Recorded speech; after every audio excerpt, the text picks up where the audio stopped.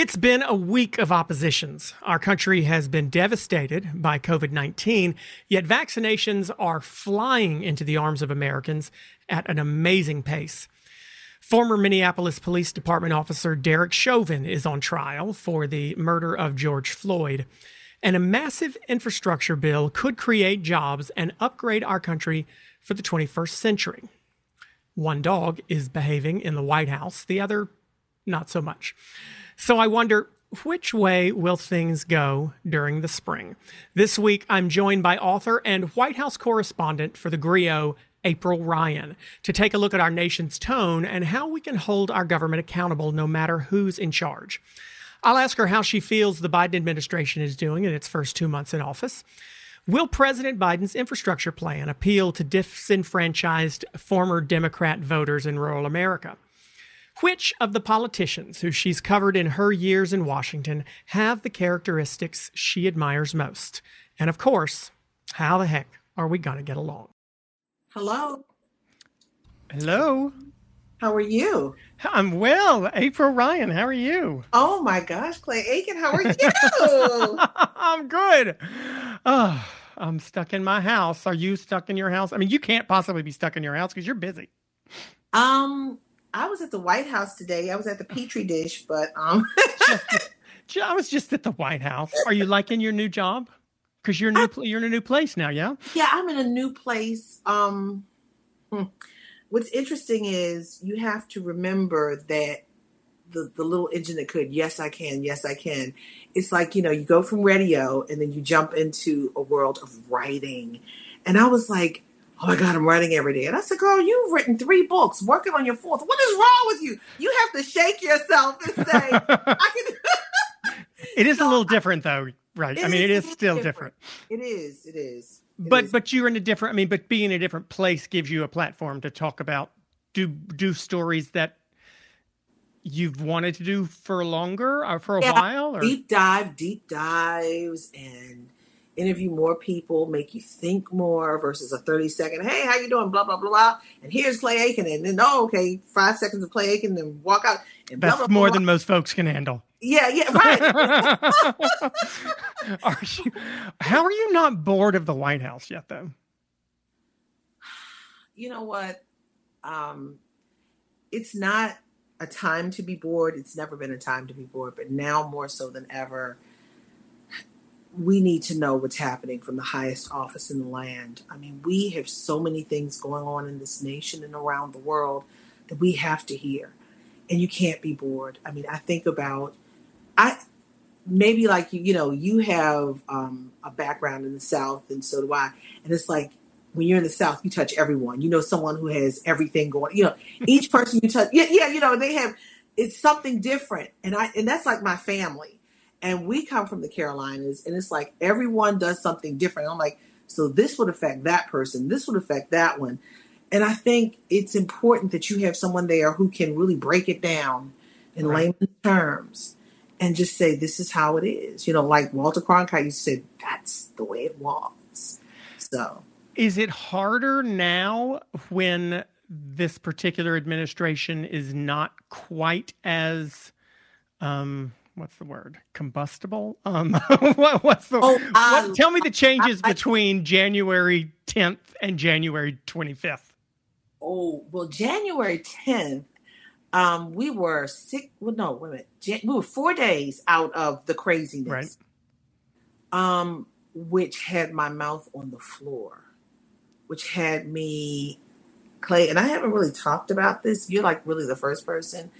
I had packed my bags, had them in the car. Yeah, I see your eyes popping. I told my kids we had a breakout plan. I said, look, it's time to go. My neighbors who Republican and Democrat were calling me, where are you? And I wouldn't tell them. And I'm like, hi, I'm safe. I'm like, why do you want to know? I'm like, why? Where were you on the 6th? I'm not telling you. No, but you were in D.C., I'm assuming. Yeah, were you in D.C.? No, I wasn't. Praise God. I was told, Clay, by many people, do not go to D.C. Really? So you knew, but somehow they didn't. Let me tell you something. Everybody knew. I just started working for the Griot on the 4th, January 4th. That was the first Monday after New Year's. And I had done an interview with the great Maxine Waters, who said, we're preparing for the 6th. We're preparing for the 6th. Now, this was on the 4th, okay? You can look the article up, okay? I've got receipts. So she was like, and I talked to Nancy Pelosi and the Sergeant at Arms, and they put the Capitol Police on with me, and, they assured me this is all. She even gave me the notice that they gave them about where to park and how to be safe. Yes. Clay, here's what I'm going to tell you. Go to thegriot.com and go to where it says news or politics and look. And if you hit that tab, you'll see Iran exclusive. Go all the way to the beginning where you see Maxine Waters' face. It's all right there. They knew. Everybody knew. I know. So right? Obviously the next question then, right, is right. Well, what the happened? Right. I mean, yes. Was it do you think it was an intentional omission of security? Because, at that point, wouldn't Nancy Pelosi have been in charge to some degree of security? Do you think maybe the speaker didn't listen to Maxine Waters?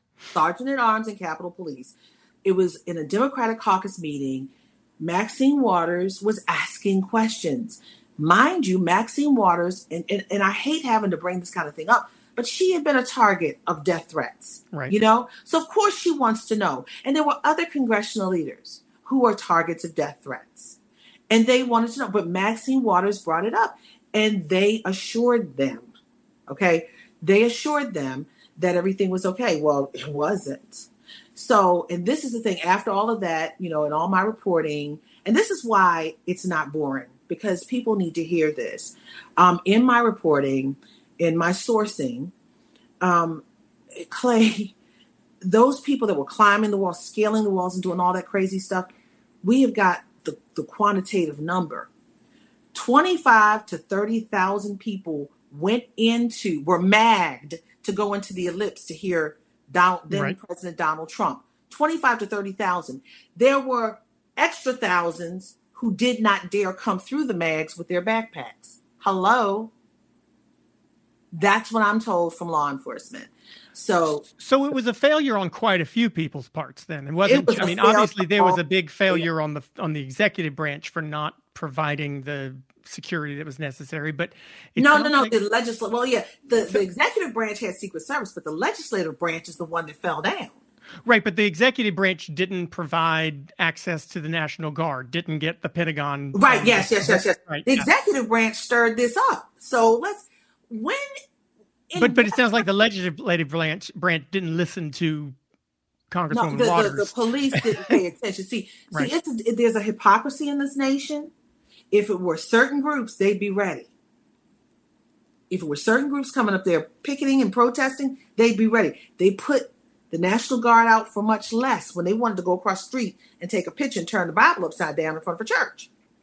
So, yeah, you get me. Yeah, and then I get that, but I guess it just also sounds like we need to hold. I don't want to say hold accountable, because I think they've taken steps certainly now, but it doesn't sound like people were as proactive. On the Democrat side, and when it comes to Speaker Pelosi, it doesn't sound like they were as proactive as they could have and should have been. I'm not going to say Speaker Pelosi. Speaker Pelosi was getting the information that she was getting from the Capitol Police. She's not law enforcement, okay? I'm not blaming her, but I'm not letting her. Well, granted, she didn't want anybody coming in her office, obviously. She got truly affected by this herself. So she was pulled out. She was lifted up along with Chuck Schumer, all the leaders, and they were escorted out to an undisclosed location to keep them safe for the content. Where apparently you already were. Location, yes, I was. But think about this. We saw a noose erected for the vice president at that time. The leadership had to run out. You had people praying on the House floor. You had Hakeem Jeffries and a couple other congressional leaders talking about, I'm not going down like this. If they come for us, we're going to be there for them. But the images are riveting to me to watch watch the leaders run out Yeah, right. And for And 40,000 be afraid. and be afraid. And for those 40,000 people to be there looking for them, where are you? You heard the tapes, and they got not one. That is something. 40,000 people had converged on the Capitol looking for leaders. 40,000 people. That's crazy. And only 3,000 were captured. And there's one picture, one video that really stands out in my mind, and it plays over and over. And I hope you remember this or you saw it yourself. It was this elderly woman who was hobbling down the steps. She was coming out, and a police officer in riot gear was holding her hand, escorting her out very gently and nicely. That stays in my mind, and that's juxtaposed to the other images. She was a protester / rioter. Elderly woman hobbling down the steps, and police officer in riot gear. Yes, exactly. So I am not bored at all. I can only imagine. All of that to say, God bless America. Right. God bless America. We need it right now. I mean, listen, I'm one of those Democrats who would rather just not talk about Donald Trump. I know him. I'm there. I did his show, and I yeah, you were. Yeah, you were. Don't want. I know he likes the attention. He wants the oxygen, and I think that sometimes we're better off to not give him what he's so desperately seeking. Does it surprise you at all that he's been so quiet since he left office? Quiet. Fox News has got him on, and Is he on Fox News? I ain't watching Fox News. I'll be admit. Neither am I. But but is he on himself, or are they just his minions are on? He's speaking on the phone from the Petri dish called Mar-a-Lago, another Petri dish that he's created. And his people are also putting out press releases when he gets a bee in his bonnet. And he speaks that way, but I don't give him any air as well. It's time for peace and calm and coming together. This nation is hurting, be it the devastation of COVID, be it the devastation of division, of race. I mean, we've got so much going on. The economy, people are trying to find work. People are hopeful that they won't lose their homes or won't be booted out of their apartments. This is a time of great pain, and we don't have time for that. Is it getting better at all in the past? What day are we in now? The Biden administration. Have you noticed a difference? Now it's about 2 months, about 6 years. Let me say this: it won't be better until people feel it, until real working class people feel it, when their pocket is not filled with lint versus coins or bills. That's where I think that we will feel it. We will know. But do we talk about that enough? No. Because I guess it seems to me I am one of those people. Confuse me, I think, too often for I have been called a Republican before. Don't own that at all. But I think people confuse me sometimes as being more moderate than I am. Sometimes because I don't want to talk about some of the superficial, controversial crap. Instead, I want to talk about the issues that you're bringing up, pocketbook issues, economic issues, some of the policy stuff that we could do. And I'm perfectly fine to say, you know what, just do whatever you want to on that end.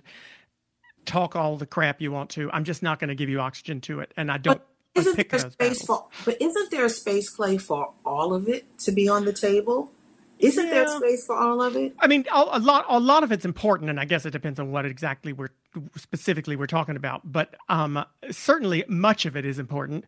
But I do wonder, maybe because I still live in North Carolina and I look around and I think, okay, when I talk to my conservative friends or my conservative family members or my moderate family members, I can actually get them to agree that better access to health care is important. I can get them to agree that that investing in infrastructure will help everyone. I can get them to agree on some of these policy things, but I sometimes find that the minute something touches on one of the more, I don't want to say completely superficial, but one of the more non-policy related Republicans versus Democrats thing, I lose them. I don't care personally, and people who listen to this show know I don't love Mitch McConnell either. But as soon as I start talking about how bad Mitch McConnell has done at something, or how horrible it was that they rammed through Amy Coney Barrett, I lose folks. And yes, you're right. That is an important issue. But I guess I'm one of those folks who thinks, do we talk enough about, how much emphasis do you feel this infrastructure plan that the president laid out, or began to lay out this week, has gotten? Has it gotten enough? Have we begun to delve into it in the press enough, or are people focused on other things? People are focused on other things, but it also has, it has to be sexy. And Clay, and that's the thing. And I want to go back. I've never been that in my life, so I don't have to worry about it. Oh, yes, you are. I'm wearing my Tony Soprano running thing right now. It's so cute. But listen, here's the thing. And I want to go back to something, Amy Coney Barrett. Here's the thing. People want to believe what they want. And that's where we are having problems, instead of being open-minded to see one side versus the other. I am here. I don't care. I want what I want. Whereas you had, something a couple years ago, you had people flip-flopping, and now it's such a hodgepodge of what I want, when I want it, and how I want it, instead of looking at what's in front of you, humanity. When I first got to Washington 24 years ago, I was saying, oh, it's politics. But you know what I've learned? Politics is about people and humanity, and we're forgetting that. And when we talk about infrastructure, and you're talking about North Carolina, my family is from the southeastern tip of North Carolina.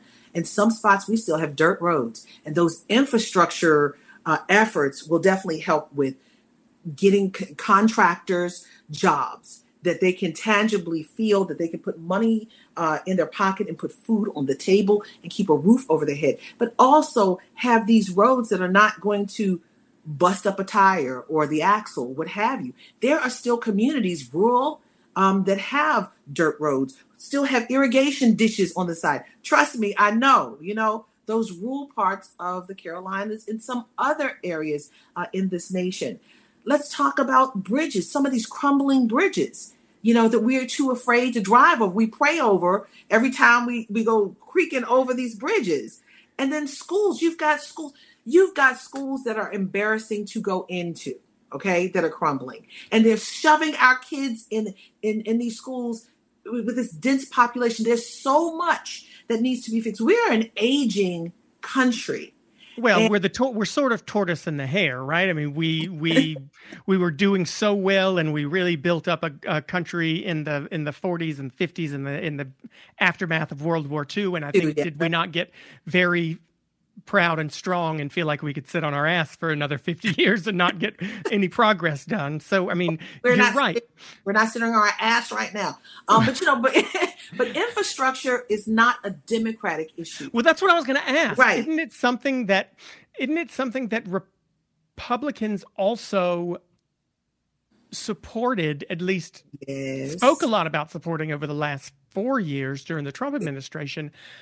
But now they're not so excited about it. The response this week has been, this is way too much money, right? Because it was a Democrat. Let me tell you something. So when Donald Trump first came in, every week was infrastructure week. I forgot why infrastructure week wasn't it. It was like every week was infrastructure week, and it never took off. I remember he wanted to go into rural America for infrastructure week. But we have to look at this. It's not just urban America versus rural America. All of America needs help. When we talk about lead pipes, it's not just Flint, Michigan. It's Washington, D.C. It's parts of the Carolinas. It's all across the country. We are aging. And that grid, that power grid in Texas, we have not caught up with who we are as a people. We have outlets and everything. You can go on. I'm not going to say the names of the companies that you can go online, but we have so many. I've looked around my house. I have got every kind of, anti-surge plug there is, and everybody's doing this. We're plugging everything in. We've got all these devices and mixers and refrigerators and microwaves and this, that, and the other. And we're overloading what was built when in the 50s and 60s, maybe 70s. Right. Back when we were running, we thought we were ahead of the game. Right.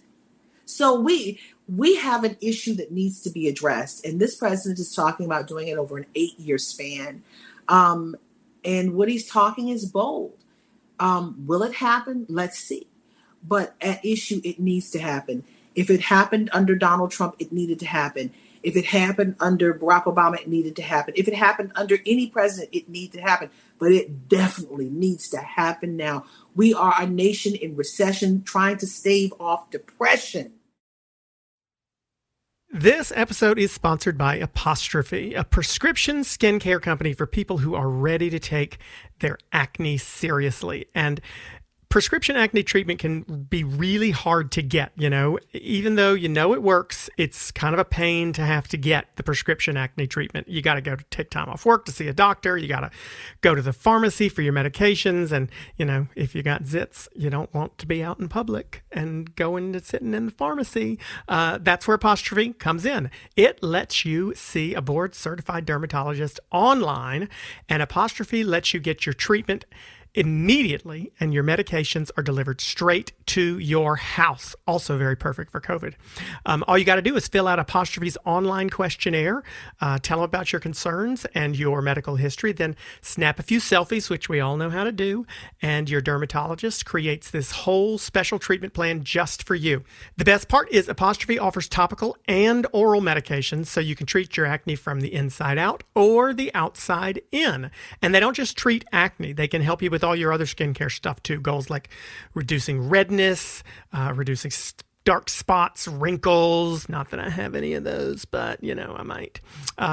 Regardless, I love the fact that their products really feel great on your skin and they absorb nicely and they have all the ingredients that will work. And you don't have to even schedule an appointment or go to a pharmacy to get your medications. It's actually perfect.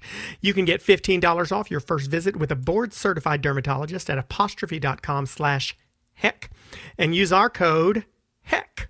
This code is available only to our listeners. So to get started, just go to apostrophe.com/heck and click begin visit. Then you'll use the code HECK at sign up and you'll get $15 off your dermatology visit. That's apostrophe.com/heck and use that code HECK to get your dermatology visit for $15 off. Or you can look for the link in our show notes. And we really want to thank Apostrophe for sponsoring the podcast. Is President Biden being the moderate that a lot of people in the Democratic primary feared he would be, or has he been more progressive than most people expected? Okay, I'm not going to call him progressive at all, and I'm going to tell you why. There are two issues right now. You have moderate Chuck Schumer talking about he wanted $50,000 debt forgiveness on school loans. Moderate Chuck Schumer went way progressive, and Joe Biden said, I'll give you $10,000. That's it. So there was a $40,000 gap. Well, so maybe in that issue, but I mean, $3 trillion isn't small potatoes. It'd be the biggest. But you know what? But he's not busting the bank when we have colliding crises. We have the devastation of COVID that's killed people, that's cut jobs. People are not working. We will go into a depression if he doesn't do something. That's a large number, but guess what? He has to do it. You've got people scared that they're going to change the moratorium on foreclosures because they cannot pay for a place to live. Did they just extend that this week? I believe. Well, I know Marsha Fudge said that HUD, she was waiting for CDC to give the guidelines. So if they did, I didn't hear. Maybe they might have changed it. I might be. I asked you because you would know better than me. I think I may have read in North Carolina they extended it, but right. So not nationally, maybe. But here's the thing. Either way, we're still talking about homes, staying in homes. I'm not working. I can't pay. And then you have landlords who are not getting the payment, who are in jeopardy of losing their homes. So it's such a cyclical thing. It is a large amount of money, but I don't even think it's a drop in the bucket commensurate with the pain that the nation is feeling. Let me ask a question differently then. You've covered this is the President Biden is your fifth administration, yeah? I got a whole handful of presidents. Yes.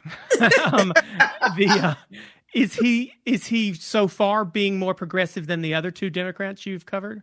I mean, Bill Clinton was not necessarily considered progressive. He might have been for his time, but in hindsight, he wasn't, was he? He was a centrist. Yeah. He was a centrist. Biden doesn't believe in legalizing marijuana. That's not progressive. I think he is he's listening. He's listening. And he's getting the studied approach from all of those who know what they're talking about. But I think he's taking a very deliberate, strategic approach. I'm not going to say he's progressive. I don't see anything yet to say that. I mean, you've got a certain wing of the party, AOC, and the rest of them. Well, listen, yeah, no, I don't know anyone would be progressive enough for some folks, right? Well, right, but you've got that AOC wing that is pushing. Even Chuck Schumer, again, a moderate, is moving in the progressive vein. So there, and then you have others who are just totally gone, not even left. They're like leaning over to the Republican side now. West Virginia, that's all I'm gonna say. What is the Republican side now, though? I mean, if you're thinking maybe Joe Manchin and Kyrsten Sinema, certainly the most conservative Democrats in the Senate, exactly. Right? Nothing works now. But are they really? Is it fair to call them Republicans when the rest of the Republican Party is so far over on the other side that they're... I'm not going to call them Republican. I'm going to say that they're reflecting their base. Right. And is it fair to say, well, it's either take that or get another Republican from West Virginia instead of Joe Manchin? So let me say this. Joe Manchin understands what the climate is. And there is still a strong sentiment out here that supports former President Donald Trump. Especially in West Virginia. Exactly. And we're not saying anything that's controversial. We're just speaking fact. So he understands. And in that, he's got to meld with the mindset that voted for him. Because if not, what happens when election time comes? He's voted out. Right. So who are those folks? I mean, what part of North Carolina do you say your family is in? Southeastern or western? Southeastern tip. Now, see, if I tell you, because Brunswick County. No. So I'm going to tell you, before I tell you where, and see, people are going to be like, I thought that was her. Because when I try to go in quietly, because that is a very red area. Oh, they ain't listening to me. I promise you. So yes, they will. Some of them like you. They act like they don't, but they like you. They like who you are. And with me too, they watch me because they either love to love me or love to hate me. It's in Columbus County. Oh, Columbus County. So I wasn't far. You weren't far. I wasn't far off. Okay, but you're right.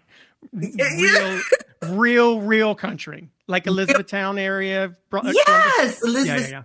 Yeah, Tabor City. So you were not exaggerating when you said dirt roads and I'm not. No, and very off the grid. Right, and that's where my mother grew up. And there's some houses there's some houses there I would venture to say just got running water maybe in the 70s. Oh, I'm sure. Right, and very few have broadband right now. But exactly. What they do have down there is lots of Trump voters. Yes. Some of whom did you grow up down there or you just you visit? Grandparents, my mother's people are from there. My grandparents, I used to go down in the summers and put in tobacco. I used to farm tobacco with barn tobacco. Yes. Yes. Fire it up and all. Put it in the pack house and stuff. Yes. Tobacco worms, all that stuff. Every summer I would go down there, and that's that. I think every person needs to see at some point in their lives urban and rural, so they can understand. So who are those folks who down in Columbus County, Bladen County, Brunswick County, all different thousands of counties across the country, like Columbus County, that are good people, but still voted for Trump? Who are those folks, and why are we not getting to them? Church-loving people who feel their rights are taken away, who love their guns, who love to hunt deer. People, my grandparents would let people come on their land. My grandfather owned over 100 acres of land, and they'd come on their land to shoot deer, and he'd let them come. Black man at that time with that kind of land did well. They're good people, but the mindset is different. It's right, but you would agree, I think, that some of the progressive policies, like I was saying, I mean, I don't know, I don't go to Columbus County very often, but I don't go far off. My family's from down east also. The progressive policies tend to be approved by folks in those areas. They tend to be economic stuff. I'll say the Black community to a certain extent. Well, I mean the economic stuff. Yeah. I mean the supporting infrastructure, supporting that kind of thing.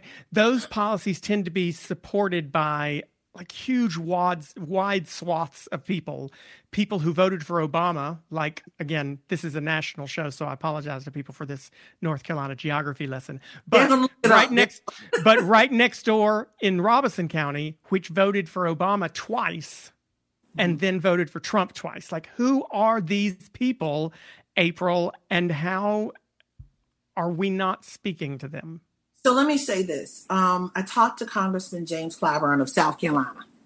And he wants to put more emphasis on rural America, healthcare. A lot of these communities need access to healthcare. They have not the best healthcare. He says broadband. I remember and this is important. This is kind of a lesson for people who don't get the difference in their lifestyle if you live in an urban community or in a suburban community versus rural, very rural. Which, by the way, I don't think you're talking about black and white issues either, because there are lots of people in rural areas who are of both races who yes, that's right, that's right. So James Clyburn said something. He said broadband is so important, and I think back to the Clinton years when he came to Whiteville, North Carolina, with Erskine Bowles, trying to bridge the digital divide. They did not have internet back then in the 90s. You had to pay an exorbitant amount of money. And to this day, it goes still got dial-up. right, dial-up. How about that? Right. And to this day, you have kids who cannot, when we're dealing with COVID, you've got these young children who have to sit outside of Burger King, Wendy's, or what have you to get internet to do their homework. Or they don't have devices, screens, if you will, to do their work. So we need to bring every family to today, to this moment. And I say that as a parent myself with two girls. We are having internet issues, and we live in an area that, we got all the stuff, but we are having internet issues, And as a parent, it hurts me to see that the children are falling behind. They're woefully behind in their education this year because of COVID, because they were not adequately equipped, be it with Wi-Fi or broadband in their community, or just having the luxury or the necessity now of having the money for a device. Those issues, especially in some of the more rural areas, especially in some of the areas that have been gerrymandered to be one party or the other. I mean, it's not always going gerrymandering just to Republicans in this state. It might be, but a lot of those rural areas that you're talking about, is this going to help the current administration and perhaps his party win in 2 years and hold on to the House and some of those House seats in 2 years, if he can actually deliver for some more rural areas? Should he be focusing on that? Clay, I'm gonna take you back to your old profession, music. Okay. I'm thinking about Janet Jackson, her song, "What Have You Done For Me Lately?" Okay, yeah. That is, this, that is so real. Right. Politics is personal. And if you feel like, wait a minute, I've gotten more, I'm feeling better because of this, you're going to have somebody who's going to stand out in the rain with a mask, maybe. and vote for you. Because on a rainy day, people are like, I don't know. But if they feel like they have really been touched by the initiative or what you've done, the tangibles are in their home, in their pocket, and they can clearly see it, they're going to be more inclined to vote. But you also have, in another couple of years, you've got a silent group of people who are pushing, Clay, to overturn what happened, overturn Georgia, overturn what happened in the Senate. You got people who are not happy, and it's going to be a fight. And I'm not using it in the sense of Donald Trump's fight, okay, that was debated in the impeachment trial. But when I say a fight of wills, a fight of parties, people are going to try to win at any cost again. And we're seeing that now. And on that note, I don't think Joe Biden is being progressive when it comes to issues of voting rights. He's just coming down the line trying to come back to 1965 when we had issues. Well, HR 1. I mean, he's only been there since HR 1 and he HR 4. Through, right? HR 1 and HR 4. Wait, tell me what that one is. HR 4 came out of the Supreme Court. It was about the pre-clearance thing. Okay. Yeah, they have to hold hearings about states in. So in 1965, the Voting Rights Act, primarily the big piece of it was pre-clearance. Pre-clearance is when each state would have to get what they want in voting, how they want the voting process to happen. It would have to be approved by the Justice Department. But it was just those states and areas that had Jim Crow issues and had shown problems, right? So it didn't apply to other states that also had racism, by the way. Yeah, how about that? But now it's not just certain southern states. It's everywhere. So they're the whole country, right? The expanse of this country, yes. Which solves the problem that the Supreme Court made their decision based on, right? Yeah, but they have to it's got to go through this process. So, but this is a harsh moment, and I don't believe Biden is being progressive on that. I believe he's just trying to reinstate something that the Supreme Court gutted. Do you think? I mean, people know I like President Biden, and I liked candidate Biden, and I like Vice President Biden and Senator Biden. I liked all the Bidens, but I don't want to sound like I'm being his booster club here. But I do want to ask, do you think that it's that people after 4 years of what many would, I'm being incredibly biased today, but I'm okay with it. It's fine. Do you think that after 4 years of what a lot of people, some people think was wonderful, but a lot of people feel like was just a hot dumpster fire mess, that President Biden and Vice President Harris are being expected to clean up 4 years of regression in 2 months? and not being given, do you think they're being held to a higher standard, essentially, that there was a big mess that I think a lot of people felt needed to be cleaned up, and we really wanted them to come in and just clean it up right away? Is that a higher standard than we hold most presidents to when they've come in after an administration that's of a different party? It's not realistic. Think about, I compare it to George W. Bush, when we were in a recession, in war. We were fatigued physically, economically, and our death toll, we couldn't stomach that. We couldn't take it, not stomach it. We were hurting to see our men and women and anyone die, okay, in a war. Barack Obama came in on hope and change, and people looked at him like a savior. They put him on a pedestal. He even wrote in his book saying it was too much for one person to have on them. People were looking for something different. When you say, I'm going to change and I'm going to give you hope, they believe that. And the unfortunate thing is he could never live up to that. And then we went from one polar opposite to the next. We had Barack Obama, and then we went to hot mess dumpster fire that you call. Right. Yeah. Well, in fairness, we went from a polar opposite to another polar opposite to Donald Trump. I mean, George W. Bush and Barack Obama couldn't be how much about more that? different. Yeah. And we're and from Donald Trump, another polar opposite to Joe Biden. Right. God, that scares the shit out of me for what's next, but okay. Right. And you hit on something. The question is, are we going to keep bouncing back and forth because people are not settled? And the reason why we have this bouncing of polar opposites with these administrations is because people don't feel like they're touched by government. People don't feel like they're under the umbrella. And if you notice, each person that's coming in, there's a certain sector that's like supporting them, like, oh my gosh, I've never felt like I was part of government.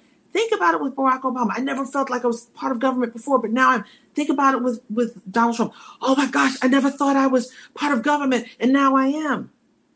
And then you've got Joe Biden, people like, I just want to breathe. I just want to heal. But isn't that kind of, I mean, in a way, isn't that sort of the better alternative to that I've just, I mean, is Joe Biden sort of the pendulum not swinging all the way back and sort of kind of coming to the middle a little bit more? Is that coming to the middle? But you have that extreme, and it's Trumpyism, and Trump may be gone, but Trumpyism will remain for a long time because there's so many people that are embedded in this. That Trumpyism is going to start showing its head around election time, or maybe even before. I don't know. But the question is, we're going to swing. That pendulum is going to swing very soon. I feel it, and you see it. You see the new crop of people rising up in different places. You see it still on Twitter. You see it. You know, if January 6th didn't tell us something, I don't know what you need to know that there is a problem in this nation about a coming together just on politics, just on issues. So if that is fire, I mean, the phrase fighting fire with fire is sort of a bit of a misnomer, I think, because I don't think you actually do fight fire with fire. You can contain it a little bit with fire, but you can't put it out with more fire. Is President Biden's relative quiet compared to the last 4 years? Do you think it is an effective strategy at fighting that? I mean, not engaging, sort of not giving that oxygen. Is it an effective strategy or no? Do you think that's a strategy? I just think that's who he is. I think Biden. Well, maybe you're right. You might be right. Yeah, I think Biden is just politics. Biden was so repulsed by what he was saying, he jumped back in the race after Charlottesville. And I think about when he was in the debate, on the debate stage with Donald Trump. I don't remember which one it was, but he called him a clown. You know, Biden is not a saint politically. Donald Trump is not a saint politically. Well, none of us are, right? Well, yeah. Well, okay. Let's say that then. But I know maybe you are, April. No, I'm not in politics, and I'm not a saint, but I'm not in politics. I cover it. Well, if we're just talking about politicians, then not a hot damn one of them is. But not a hot damn one. No politician. You've been in D.C. for a minute. Yeah. Can you think of a politician who you would consider to be just I mean, obviously nobody's a saint, but can you think of a politician who you feel is completely and utterly selfless? Tough. Yeah. You can get back to me on that. I'd love to hear it. And I won't be one bit disappointed if you can't, because I can't. But you know what? But let me say this. If I could, remember that movie, She's Got to Have It, Spike Lee's first movie? It's like she created a man from different men. If I could create a politician, look at yes, I mean, if I could take the courage of this one and the integrity of this one and the frankness of this one, of course, but we don't have Frankenstein like that in Washington right now. And if we do, they're the only ones not on TV, because all the ones that are on TV right now are not. I would take the courage of Elijah Cummings and John Lewis. Oh, now you might get a little. Let's build them. I'm going to write it down. I'm curious. Okay. I'm very interested. So the courage of John Lewis and Elijah Cummings. Mm-hmm. Well, the courage of Elijah Cummings and the the nonviolent peace Yeah. and resilience and fortitude of John Lewis. Okay. Now, you're not going to like this one. You would be surprised at what I'm willing to accept. Okay. But I might not. So look, James Lankford, Senator James. Interesting. Lankford. Oklahoma. Okay. What characteristic from him? The red hair, right? I like gingies. Okay, but let me I said yes. No, but no. Let me tell you the thing that I like about him. Two things, and he's in trouble for his stand. He believes in healing the racial divide. Before COVID, he would have dinner with people of other races on Sundays in their homes. And he and Tim Scott would do that. And if we all did that, to be able to break bread in each other's homes, that is huge. So what is that intention? That is healing, racial healing. He's also one of the only people who changed his vote on January 6th, right? I mean, he had intended to in trouble for it. He's in a lot. Right. Well, he'll survive, hopefully. What about policy or integrity? I mean, obviously these John Lewis and Tim and integrity, obviously, but you're building a Frankenstein right now. I need some more. Okay. All right. We got to put in a progressive. I would say Ayanna Pressley and Bernie Sanders. Okay. Bernie Sanders doesn't care. He's like, look. Right, that's sort of an integrity thing too, right? I mean, he does have the integrity to say, what other politician would we ever have seen not take advantage of Hillary's emails in a debate? Every other politician would have said, let's talk about that. I don't want to talk about that. I don't give a damn about them either. Okay, she's like, I don't either. So, Ayanna Pressley is a worker too, right? I mean, she gets there. She's not a. I use the word showboat a lot, but of the group of people who came in together, what do they call the so-called squad? Ayanna Pressley really gets a lot done on the ground level. Yeah. The fight of Maxine Waters. She will drag you in a minute. She is not someone to mess with. Yeah. Okay, you got to pick one more Republican before you, or moderate at the very least before. Well, yeah. Right now, none of them like me, so I don't know. Well, James Lankford might like you after this. I mean, is it interesting is it ironic to you that the two people who ran against Barack Obama, that Democrats in 2008 and 2012 both said, I mean, me included, would be dangerous to America. John McCain and Mitt Romney ended up being two of the most respected Republicans Republicans most respected by Democrats in the last 4 years. So let's continue to build this politician. John McCain, and I've said this, he was a prickly pear, Arizona prickly pear. Okay. But he was a prickly pear, but two things that stand out for me with him. And these are the two things I want for our politician that we're building. He believed so much in this country. He stayed when he could have left. Patriotism. Was broken, bruised, and bloodied for this nation. And if anybody, whether you liked it or not, if anybody had anything to say, he should have been the first person to say it. You know, and God forbid, it hurt me to my heart to see people not rally around him when Donald Trump was talking about, oh, well, he got captured, so I don't think. I was like, man, shut up. Bone Spurs, shut up. Right. You know? So, and then Mitt Romney, I'm going to be honest with you, Mitt Romney flip-flops a lot. 1 minute you think he's all right, and the next minute I'm like, I don't know. You want someone who's convicted.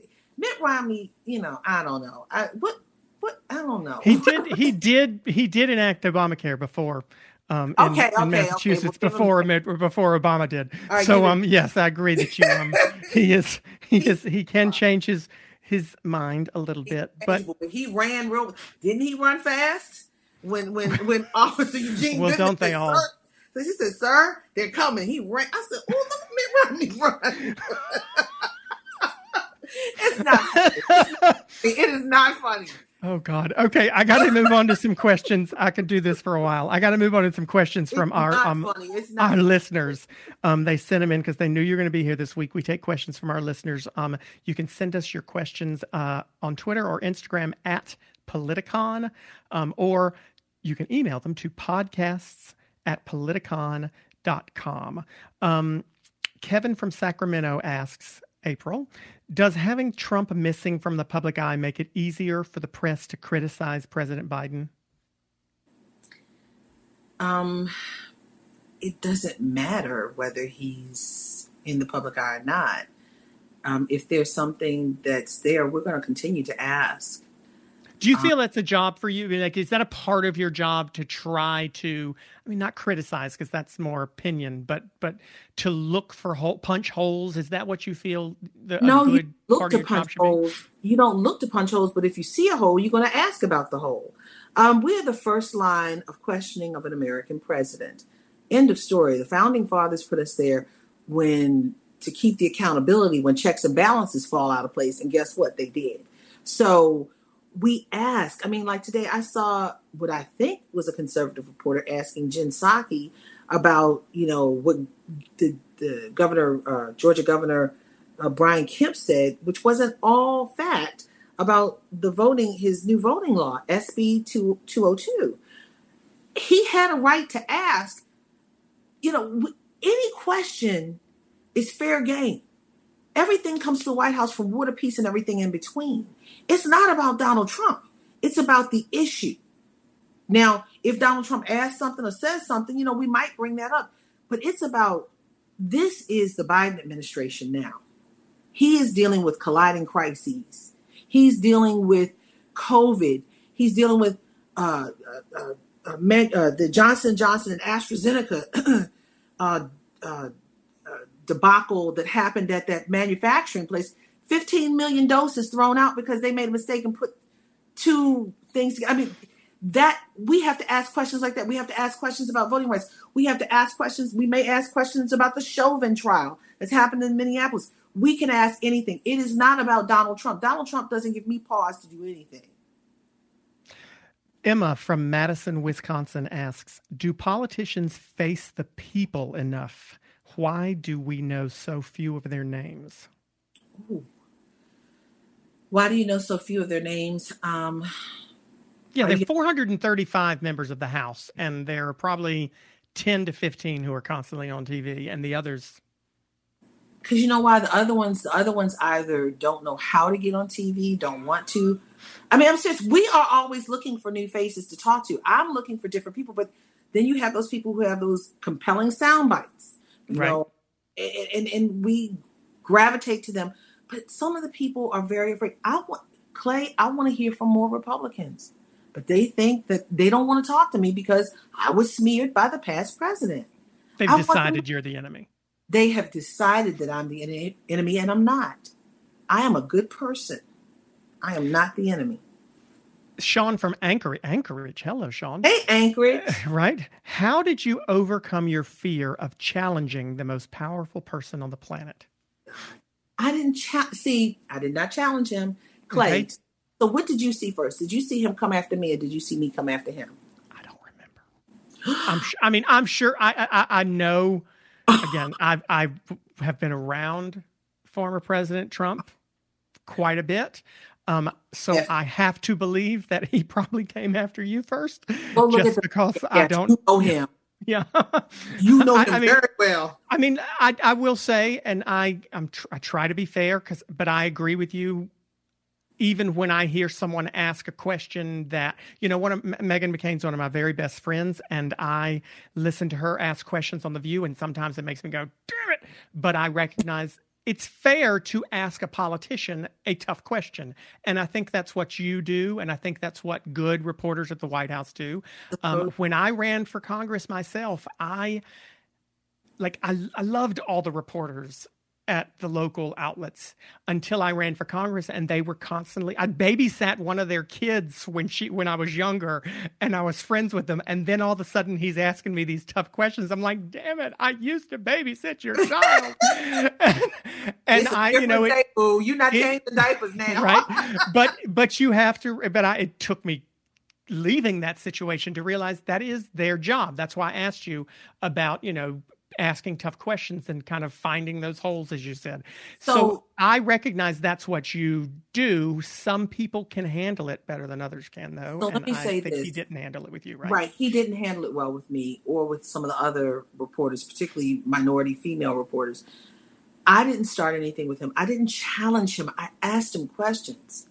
He made it a challenge. He called me out of my name. He said that we were the enemy of the people. He asked me the first press conference, oh, don't you know them? Are they your friends? Why don't you get a meeting with me in the Congressional Black Caucus? Right. That's not my job. Yes. So I didn't challenge. I just asked him a question. Yeah, you remember. Yeah, no, I remember. It is not funny, Clay. I mean, it's a little bit ridiculous. I mean, it's a little bit. That's why I'm laughing. I'm not laughing because I think it's appropriate or funny. Sometimes don't you have to laugh at the stupidity you see around you? Okay, so I laugh after I finish with my counseling session on Tuesday. Right.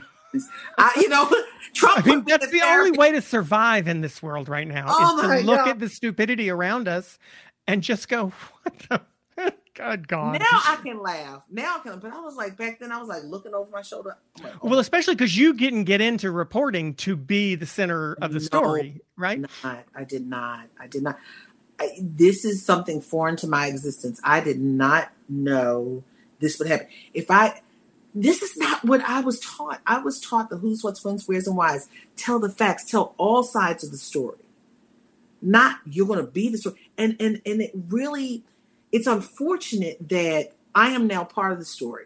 I can say something and it's like, oh my God, April Ryan. It's like, it's conflated. It's on Fox. I'm a target. I'm like, oh my God. Has there ever been a story you had to tell that you just really didn't want to because for whatever personal reason, you just did not want to have to expose or air the dirty laundry on someone who you respected? Have there been stories like that? People, they will tell you I'm fair. But I've had every group. I've had the CBC come after me because they were mad. They said, why would, I've had the White Houses come after me. Robert Gibbs went after me when the Salahis came to the White House and the social secretary let them in. So it was, I've had those things, but I'm a reporter. It's not favoritism. It's not, I favor the Republican Party or I favor the Democratic Party. It's once again, if you see a hole in something, you're going to ask about the hole, right? Just like I said. So here's the thing. The thing that stands out most for me, something that I asked, a question that I've asked in reporting, for me to have to ask a sitting U.S. president in this moment in time if you're a racist. That Dan Rather even said to me, he said, oh, that was a good question. He said, but I knew you were going to get it afterwards. I was like, I did. Clay, I cried after that. Because I should never have to ask that. And that was so much weight. And I couldn't let that moment go. I was like, April, if you ask, but you got to ask. I was going back and forth in my mind until it came out of my mouth. Did you expect an honest answer?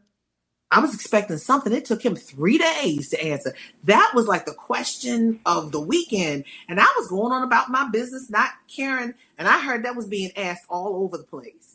And I was like, really? And when he came out 3 days later, I am not a racist. I'm the least racist person. That's the same answer he gave Don Lemon. So it's that canned response. But it's painful to have to ask someone. But now, you know what?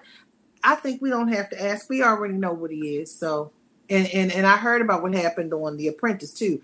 I know some of the contestants. That's all I'm going to Well, say. I was maybe willfully ignorant. Sometimes ignorance is bliss when I was on the show. And I mean, I have I know Vivica. some. I know Holly. I know Arsenio. I know a couple. Arsenio was my season. Yeah. I know he was. I Hmm. watched. I watched. I watched.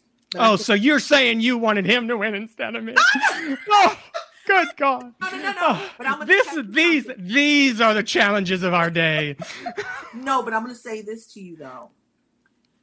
If we would have known some of what the politics that went on there, and if we would have heard some of the things that were happening beyond hearing "grab them by the P" tape, with Hmm. Billy Bush, Do we you could think have it had a would have little. changed?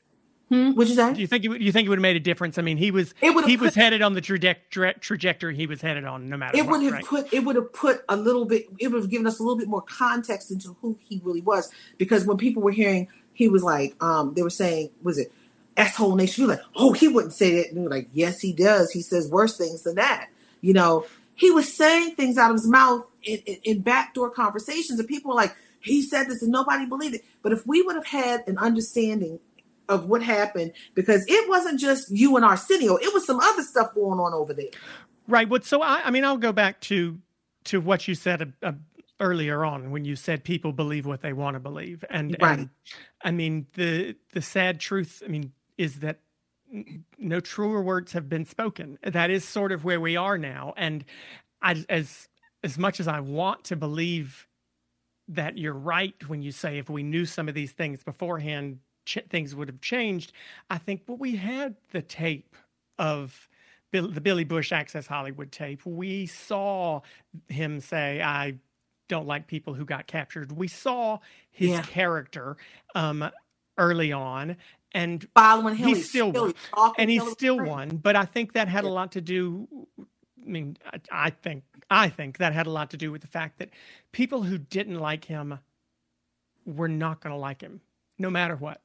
It was not going to happen. And people who did like him and didn't like Hillary were not going to like her and were going to like him no matter what he said. So even an Apprentice expose might not have changed their minds because he was good at making the media the enemy of the people. You were the enemy of the people, anything, and any of these other stories. And that is kind of why this particular podcast started, trying to figure out how we can get people to break away from the preconceived notions of, I've told this story a few times, so hopefully people won't skip it, but I'll tell you. But right after I ran for Congress, I was finished. I had made the decision that if I ran, I was not going to sing any again, or be okay not to go back and sing. I had finished the race and I was flying somewhere through Atlanta. And I walked into the Sky Club in Atlanta, and I walked up to the desk, and the lady at the desk said, "Oh my God, Clay Aiken, I love you so. Oh, I loved you. I used to love you so much." She corrected herself. I like used that. to love you so Yeah, much. she said, "I used to," and she corrected herself intentionally. And I said, "Used to love me? What you talking about? You used to love me?" She said, "I just can't anymore since you're a Democrat." And I said, and I had a nice conversation with her. We had a very nice exchange afterwards, but she was sincere. She meant that.